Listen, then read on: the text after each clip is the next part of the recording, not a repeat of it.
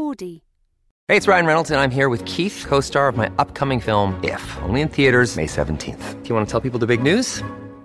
All right, I'll do it. Sign up now and you'll get unlimited for $15 a month and 6 months of Paramount Plus Essential Plan on us. MintMobile.com/switch. Upfront payment of $45 equivalent to $15 per month. Unlimited over 40 gigabytes per month. Face lower speeds. Videos at 480p. Active Mint customers by 531.24 get 6 months of Paramount Plus Essential Plan. Auto renews after 6 months. Offer ends May 31st, 2024. Separate Paramount Plus registration required. Terms and conditions apply if rated PG. Another day is here, and you're ready for it. What to wear? Check. Breakfast, lunch, and dinner? Check. Planning for what's next and how to save for it? That's where Bank of America can help. For your financial to-dos, Bank of America has experts ready to help get you closer to your goals. Get started at one of our local financial centers or 24/7 in our mobile banking app. Find a location near you at bankofamerica.com/talktous. What would you like the power to do? Mobile banking requires downloading the app and is only available for select devices. Message and data rates may apply. Bank of America N.A., member FDIC. Hello and welcome to the Big Travel Podcast, exploring life stories through travel, with me, your host, Lisa Francesca-Nand. Exploring the hearts, minds and traditions of cultures and people around the world is Dr. Mandeep Rai's passion. And in her new book, The Values Compass, recommended by the Dalai Lama no less, and indeed on this podcast we question what makes us who we are. Why are the Turkish hospitable, the Jordanians helpful and the Argentinians passionate? Mandeep has travelled to over 150 countries and loves more than anything how chance encounters with strangers when travelling can change your life. Oh, and she has some very inspirational thoughts on how we can embrace our own core values. Dr. Mandeep Rai on the Big Travel Podcast.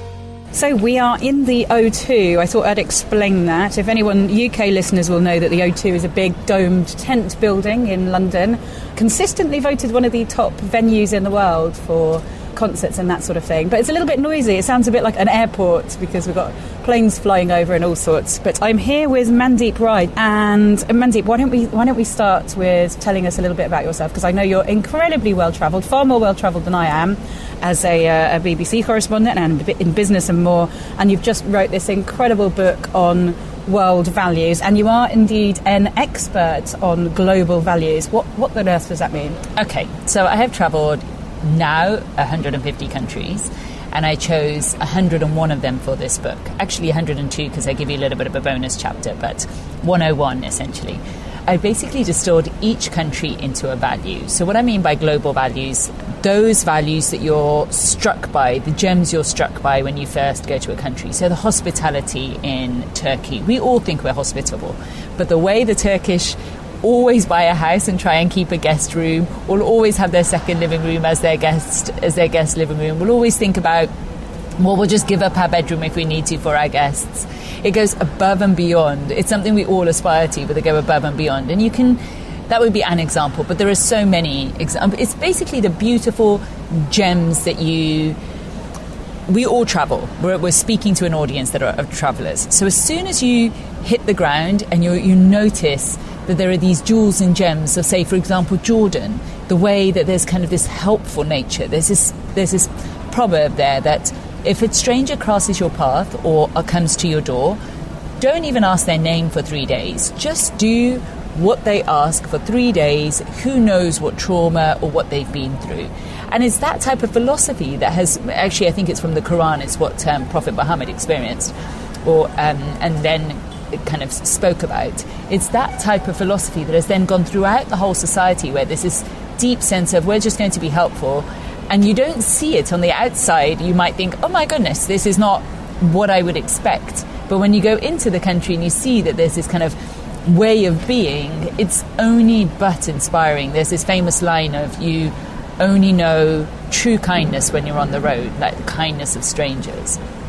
But it's that manifested in all its kind of different forms and different nuances. So I could give you another example. The way there's this passion in Argentina. You know, there'll be a protest about anything and everything, and people will often not turn up at the office because, we just got caught up in such and such protest. Or the way that they dance tango, but actually it's like giving their whole body to it. Or the way the whole country stops for football. It's like nothing's done in halves. They just give it all their all, and there's something really beautiful. Like every country, culture, environment has its own unique circumstances, its own unique geography, history, political, economic climate.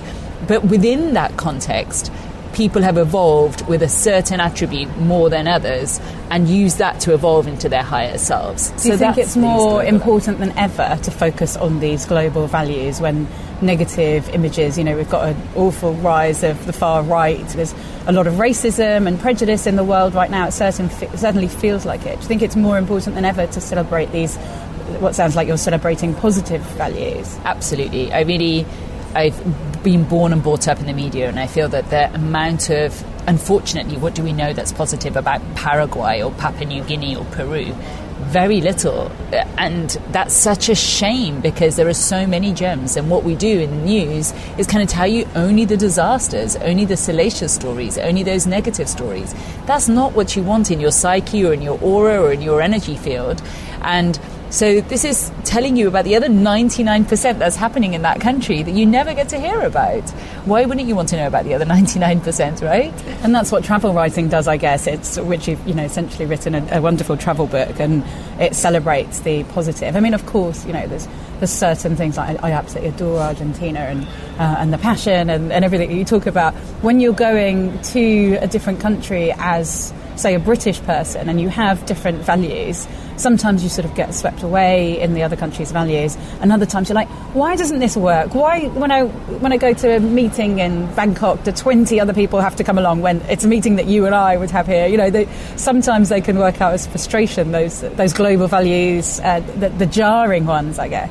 Well, I guess that even that has a principle behind it. So, for example, in Thailand, that idea of gerong chai, like being deeply respectful, and so respectful that you don't want to hurt anyone's feelings. And so they allow 20 people into the meeting because they wouldn't want to, they think about the other person and what they would feel like if they were excluded, for example, or not wanting to, not wanting to upset, not wanting to say a harsh word. So you could see it as, they say yes even when they mean no. But you could also see it as they care deeply so much about my feelings. So yes, partly this is a book about travel and positive values. But actually what this book is about is you as a leader. And what I mean by you as a leader, it's actually an introspective book. So it takes you outside into the world for you to go back inside. And within 15 minutes, there's a kind of exercise that you do that helps you figure out from out of these 100 possible values, what are your top 20? In fact, what are your top 5? And to prioritize your 5. So now, the new decade starting, for the next 10 years or the next 5 years or the next 6 months, depending on what's happening in your life, what are your top 5 priorities, core values, and you prioritize them in accordance to what matters to you most. What could they be? Give us an example of what your core priorities could be, core values. So we just spoke, as we were walking up, we were just speaking about how we both had young children. So the first 5 years we spoke about how actually they become a priority when they're super young. That might be an example. So also family is really important all the time. When you've got small children, maybe they become more of a priority than, let's say, travel that we spoke about. Or if you've got sick parents, or if you've got, I had this dream to run a marathon. Suddenly health became that priority, and it didn't matter what happened. Every other morning I had to run, because if I don't, I'm never going to meet this goal, for example, or I'm going to cut out sugar even though a party's going on, or I'm going to... That would be an example. Or if you're even though we've just been given a little shot glass full of Smarties, it's indeed quite appealing. One, we're not about to run a marathon, and two, we haven't touched them yet. Yeah, that's true. Yeah. But the idea of the book is that it's a tool in your back pocket that you use to bring out the best of yourself, given what you decide is the timeline and given what's ahead of you in your life. So let's talk a little bit about you and your travels, because I know you're very well travelled and you're of Indian origin, yes. But born here in the UK? I was born, my grandparents moved here during the Second World War, because 80% of the Indian military is actually Sikh, and I'm Sikh heritage, and so, well, actually I'm Sikh, not Sikh heritage.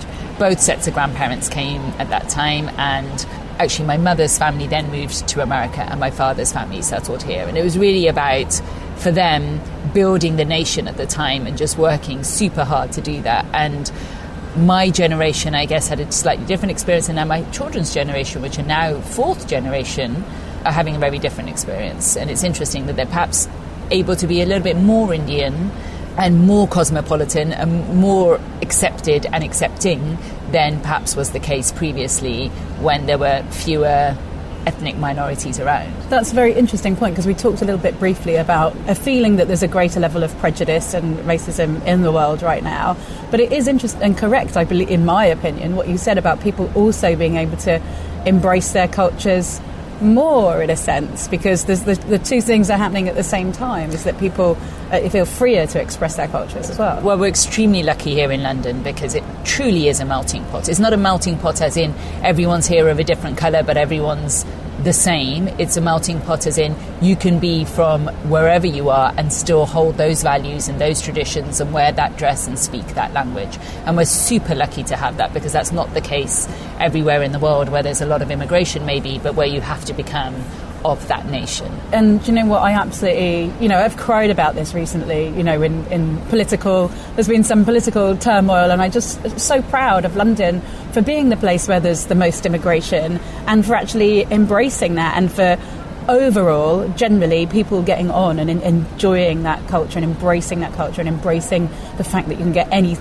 type of food you want at any time of the day from any country around the world. I can't think of many things that you can't access like that, and we all, in the majority of times, live together side by side and happily. Yes, and you can bring your history and your culture and your values here and live them out, whereas in other places sometimes you have to leave them behind in order to assimilate. And I think in previous generations here, more so, we also had to leave them behind. I grew up in Gloucestershire, where very much everyone else was, Anglo-Saxon and of a particular class and of a particular background. And it was really, it's not that it wasn't welcome, it was just that you didn't speak about the other. It didn't happen. And so... Did you at home, because, as a child of an immigrant father from Fiji, although he's 100% Indian blood, he didn't impart any language, any culture, he just left it all behind. And I've asked him about that. I was like, is there a sense of embarrassment? Because I was certainly, it's awful to admit, I didn't want to be different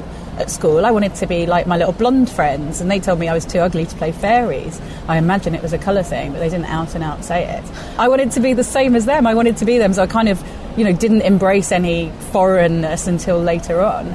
I've asked him, and he was like, nah, Fiji, been there, done that. He doesn't seem to carry any weight of shame. That's the wrong word, but any weight of shame of being an immigrant. He was like, yeah, let's just embrace what we've got to offer in the UK, and then later in Spain when we moved there. Yes. Did you have a culture at home? Did you have that Sikh, that Asian culture at home? I think more so from my mother than my father. I would say more so the women in the family, but also actually my entire family really made an effort to speak Punjabi, to read in Gurumukhi, as in read our scriptures, the Sri Guru Granth Sahib Ji in its language, to dance Gidda and Bhangra, and all these things were passed down for sure and were really important. But actually, to my generation, I think they've become even more important. So whereas I think my father, similar to your father, was like, we're in a different country, we're just going to embrace what's here. I think our generation, well, I'm thinking, soon, my children, if we're fourth, fifth generation, we would have been here for 100 years. They need to know, they need to know their roots, because you're always going to be the colour you are, no matter where you live. Have you married an Asian? I have married an Asian. Yeah. Because my kid's blonde with bright blue eyes. Oh, I see. So maybe you're not always going to be that colour, but Well, I hope they are that colour inside as well. Right. I hope they carry the colour with them in some way. It feels a bit weird when I take the mixed race books for my 5-year-old, who literally looks like he's from Scandinavia. Okay. Well, ultimately, we're all kind of some type of mulatto. We're all some type of brown-ish. Whether you're blonde or blue-eyed, whatever colour you are, it really doesn't matter, I think. I think it's more what you're holding inside. And we have such a treasure trove of 2, 3 cultures that why wouldn't we want to know all those languages Absolutely. and embrace all of that and have that in our toolbox? What this book essentially allows you to do is to really celebrate what's out there and then celebrate these gems inside of you. And whether we have practiced our culture or not, or do know our languages or not, is not the point. It's the fact that if you really admire in your hero, if you admire generosity, or if you admire recognition, ambition, or if you admire excellence, or if you admire the way someone's really loyal to their family, whatever it is that really matters to you, not to your culture, not to your society, not to your friends or your peers on social media, or those lives that you can see, or whatever, not all your surroundings, but what is really important to you. And that's what it highlights. And so in terms of us entering our new decade, it's really getting to the core of what is the legacy that you want to leave? What is it that you want to be known for? What are the values that you want to take forward? So for your father, that might have been more British values, and for you, it might be something different. But it's not, I'm looking at all these cultures and countries only to give you a way of showing you all these values. I wanted it to be colourful and fun and creative, but I'm not being prescriptive as in something is right or something is wrong, or something should be more Western or something should be more Eastern. It's about embracing, seeing the unity, and then really bringing out the best in yourself in the way that you see it and want it. Just so heartwarming, especially in the time of Brexit and Trump and everything like that, when it felt that, it felt pre all of that, it felt we were becoming global and so integrated, and now those two things have happened. I know some people are supporting those two, but personally as a traveller, they don't make my heart sing. I feel that this is a really lovely conversation to be having and a really lovely book to write at this time. So you went to 102 countries for the book, and you've been to over 150 countries. Where do we start with that? I love stories on this podcast, so I love highlights. So I would normally say, you'd say to me, you've been to so-and-so, and I'd say, so what was the scariest thing? Is there any time you've been in trouble? Is there any time that you felt most in love with a country? I don't know where to start.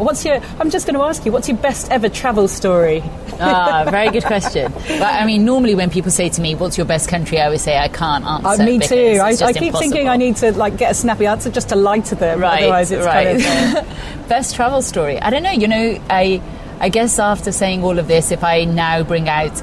So the stories are always the ones where something terrible happens. Exactly. Something's gone wrong. Yeah, something's gone wrong. But I would just give a story today about Senegal.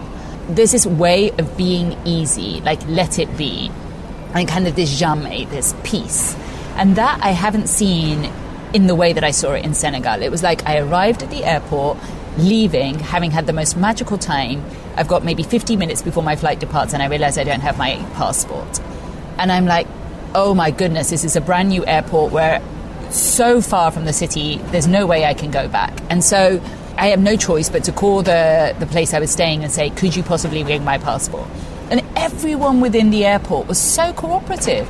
The security, the people who were checking me in, the people who were waiting for me on the plane, the whole thing. And all they kept doing was keeping things super light, telling jokes, telling me it's going to be okay.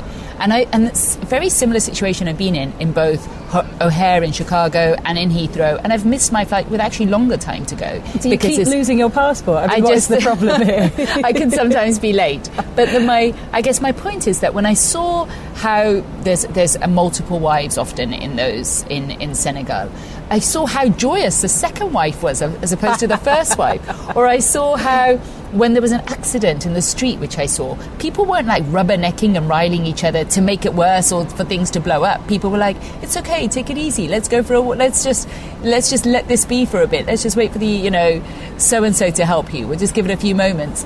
It was like anything to diffuse the situation. And when people have been through so many years of conflict, you realise that the last thing that they want is conflict. And actually, why would we create conflict in our lives? There's just no need for it. Whatever situation you're in, the only choice you have is to look at it in a positive way or a negative way. You might as well look at it half glass full.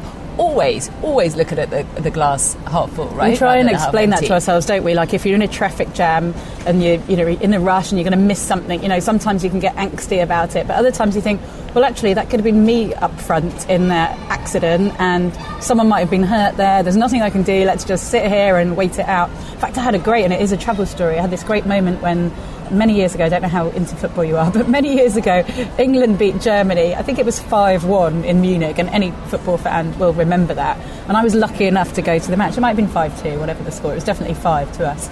And I went over to Munich on the Leicester City team coach, not with the team, sadly, just it was a corporate thing.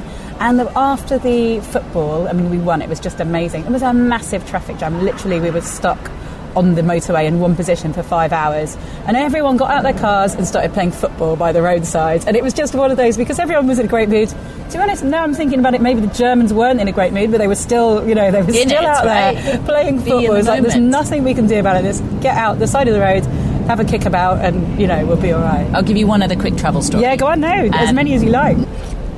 So there was this one moment, all I wanted to do was be Cuban in Cuba. I know Spanish well enough. I've got, the right skin, the right hair, everything's going for me.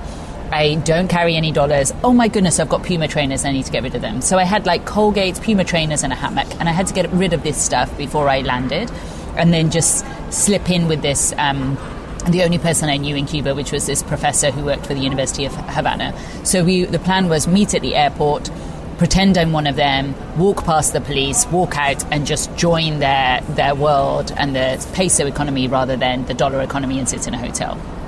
And in order to get rid of all my luggage, I waited at Cancun airport and I just needed someone to take my bag and put it onto the conveyor belt and say it was theirs. And then when they get to LA, just to let it be in lost property. And my last flight was going to be from LA, and I'll just pick up my bag and go home to London. Sounds a little bit dodgy, but yes, I know it's only trainers, dodgy. It's not like a bag full of cocaine, but it does sound a bit dodgy. Totally dodgy. And the person I asked said, oh my God, that could be a bag of cocaine. Are you crazy?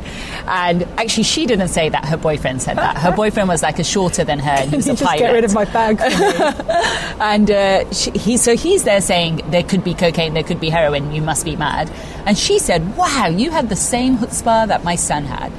I will take your bag for you.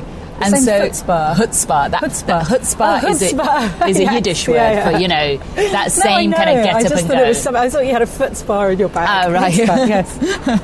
So she said, you've got some guts. I'm just going to do it. This is a crazy request and I'm going to go ahead and do this. So she says to the people, yes, let this bag through. It's my bag. And then when she gets to the airport, she drops me an email and says, there were sniffer dogs all over your bag. What were you thinking? I'm now writing to you from NYPD Blue. This is my one piece of communication I can write. You better get here right now. And I'm scrolling down. I'm like literally having a heart attack, scrolling down. And then at the end she writes, only joking, but I didn't leave your bag at lost property. If you want your bag, you'll have to come to my home in LA. Amazing. And when I get to a home finally, after doing whatever I was doing in Cuba, etc., there's like Brad Pitt in her living room, and she is creating all these documentaries and films. Brad Pitt is there. Literally, she is in the middle of Hollywood.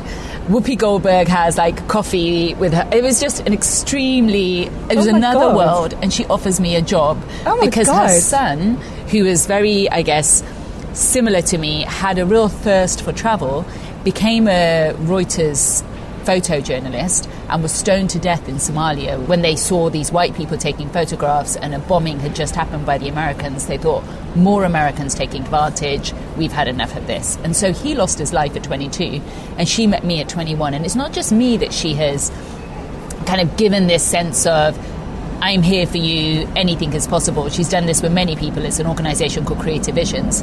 And that changed my life. It's because of that I became worked for the BBC World Service. It's because of that I thought, well, even before having met her, I knew I wanted to see the whole world and really understand the world. But you just need, I guess what I'm saying is when you're travelling and out there, these things happen. You meet like-minded people, miracles and serendipity, and the sun shines on you in a way that is not normally the case in your everyday. So why you wouldn't travel is beyond me. Get out there, whether you're alone, with someone, or otherwise. Go enjoy the world. It's a beautiful, beautiful place. God, that's such an amazing story. Are you still in touch with her? Yes. I still work for her organisation. I'm on the board. And seriously? Yeah. Creative Visions Global is kind of what I'm looking after. She does Creative Visions in the US. And all because you needed to get rid of your trainers at an airport? Yeah. And this is the thing. Think about how many times you've met incredible people because you've been in a little bit of a pickle, or because it's those moments that make you. It's those moments that you realise, oh, wow, there's someone there with love and generosity. And wow, you form a bond that is just built with such history and such close tightness that you don't get that when you're going through your everyday, right? No, you don't. And I always try and take a little bit of that travelling spirit with me, even at home. And it's not always possible, but, when I'm on the tube, yes. I do try and speak to people. Yes. If you and I bumped into each other, literally, I'd be like, oh, sorry, and I'd make an effort to, to communicate in some way, and to have those connections. It's not always easy. And the actual very disheartening thing is that when you don't get it back, there's a lot of different nationalities here in London, and not everyone has the same apologising culture the same that we have, you know. And so when you do bump into someone, you're like, oh, I'm sorry,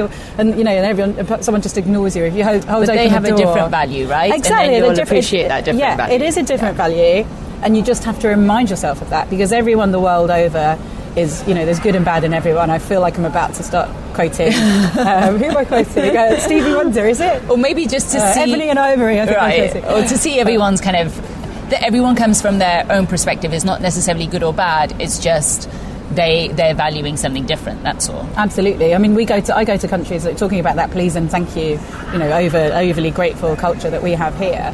When they just think you're being ridiculous. Stop saying thank you after I do absolutely everything. Yeah, and you don't need to, right? We don't even have a word for thank you really in Punjabi, and it's great because it makes you think. So what do you say? Well, you just actually use your language in a much more creative way, and you show respect and gratitude in your actions and in the way you're being and in the way you know, in your manner. And it's amazing how it requires a greater depth and a greater sense of appreciation, and you can't just palm it off with one quick word. You're obviously, I mean, you mentioned you speak Spanish, Punjabi, you're obviously incredibly clever, you're very highly educated, you've got a PhD in that. So I should have given you your proper title as introducing you. You are Dr. Mandeep Rai. And what do you do to let your hair down? What is the wildest, most fun travel story you have? Okay, so what do I do to... Yeah, what's your most wildest? Do you ever go crazy on a night out and like wake up on a beach somewhere? Tons. That is what travel is about, surely. That I remember... Just because you're so clever, you know, can you let your hair down? Firstly, I definitely am not clever. Like, yes, I have degrees, an MBA, whatever, but that isn't what clever is. Clever, I think, is knowing... Clever is simply learning from your mistakes and being able to adapt, and sometimes we all have that and sometimes we don't, and sometimes if you've slept well and eaten well, you're able to do that more than other times, or if you're in a state of kind of flow. And I think what helps me let my hair down is actually being on the road, because I am in a much greater state of flow. When I'm static and when I'm in the normal routine, what I try and do is dance. That really helps. Same here. Dance, music, art, anything kind of creative, and being with people really uplifts me. And I guess this is why travel ticks all my boxes, because it's about being engaged. I mean, you cannot be in your head when you're traveling. I love that. I love the fact that you're totally in the present, because you're absorbing all that's happening around you, because you have to. Which brings me on very nicely to our last question, which is always about music, because I think music and travel always go hand in hand. So if you had to think of one travel memory that has involved music, just one song that reminds you of a time and place of travel where something memorable happened, what is that song and what happened? Oh my goodness, that's a great question. Through my head about 10 different songs and 10 different moments, so many moments. Oh, wow. I guess I was in Australia and I first heard that song, I think it's with the Buena Vista Social Club. Na na na na na na na. Oh no, that's not. It's Bambolea by the Gypsy Kings. Okay, Gypsy Kings. And a friend of mine was playing it, and we were in this Kakadu National Park. So this park in the north of Australia. We're in a Jeep. He had brought his guitar with him. And outside of the Jeep, out of nowhere, a huge kangaroo came. And literally, if that kangaroo had jumped, forget the kangaroo. They, on the Jeeps in Australia, when you're on safari, they put a bar before the engine. And that kangaroo had no problem in just jumping over that bar and flattening us all. Like, that could have been the end of us. I will never forget that moment, because we were so into the music, we didn't even notice this kangaroo come out of nowhere. And then we all just absolutely panicked and had no idea whether to jump out of the Jeep or stay in the Jeep or go under the... We were just frozen and paralysed. So that would be a music moment that I would never forget. And I just have to say that, you know, if there's one thing that I would like to leave us all with, it's the fact that every single second of your life this second is never going to come back again. This moment is never going to come back again. But it's not just this moment, it's actually our lives. They so quickly pass. Think about how quickly the last 10 years went. In this new decade, don't let it slip you by. Don't let it just happen to you. You happen to it. You decide what matters to you. You decide what your heart of hearts contribution is, what your service is, what you really stand for, and let that shine through. Let your magic, let your light shine through, because very quickly you'll be 10 years older and that won't have happened, and there's just no need to let that slip by. So just grab it with both hands. The values compass will guide you through it. Really quickly it'll help you, you can just figure out what really matters to you right at the beginning, so that all the drumbeat of decisions that make your life, like whether it's your daily decisions or your big decisions, all of them are so much easier to make and end up leading you to a more fulfilling, successful, happy life and happy decade. So go, get it now and just make that leap. Don't hesitate. It's a 15-minute tool and you'll love it. It's a game changer. So much to think about there. Thank you, Mandeep, for coming on the Big Travel Podcast. Dr. Mandeep, I should say, and a truly inspirational conversation. And thank you so much for listening to the Big Travel Podcast.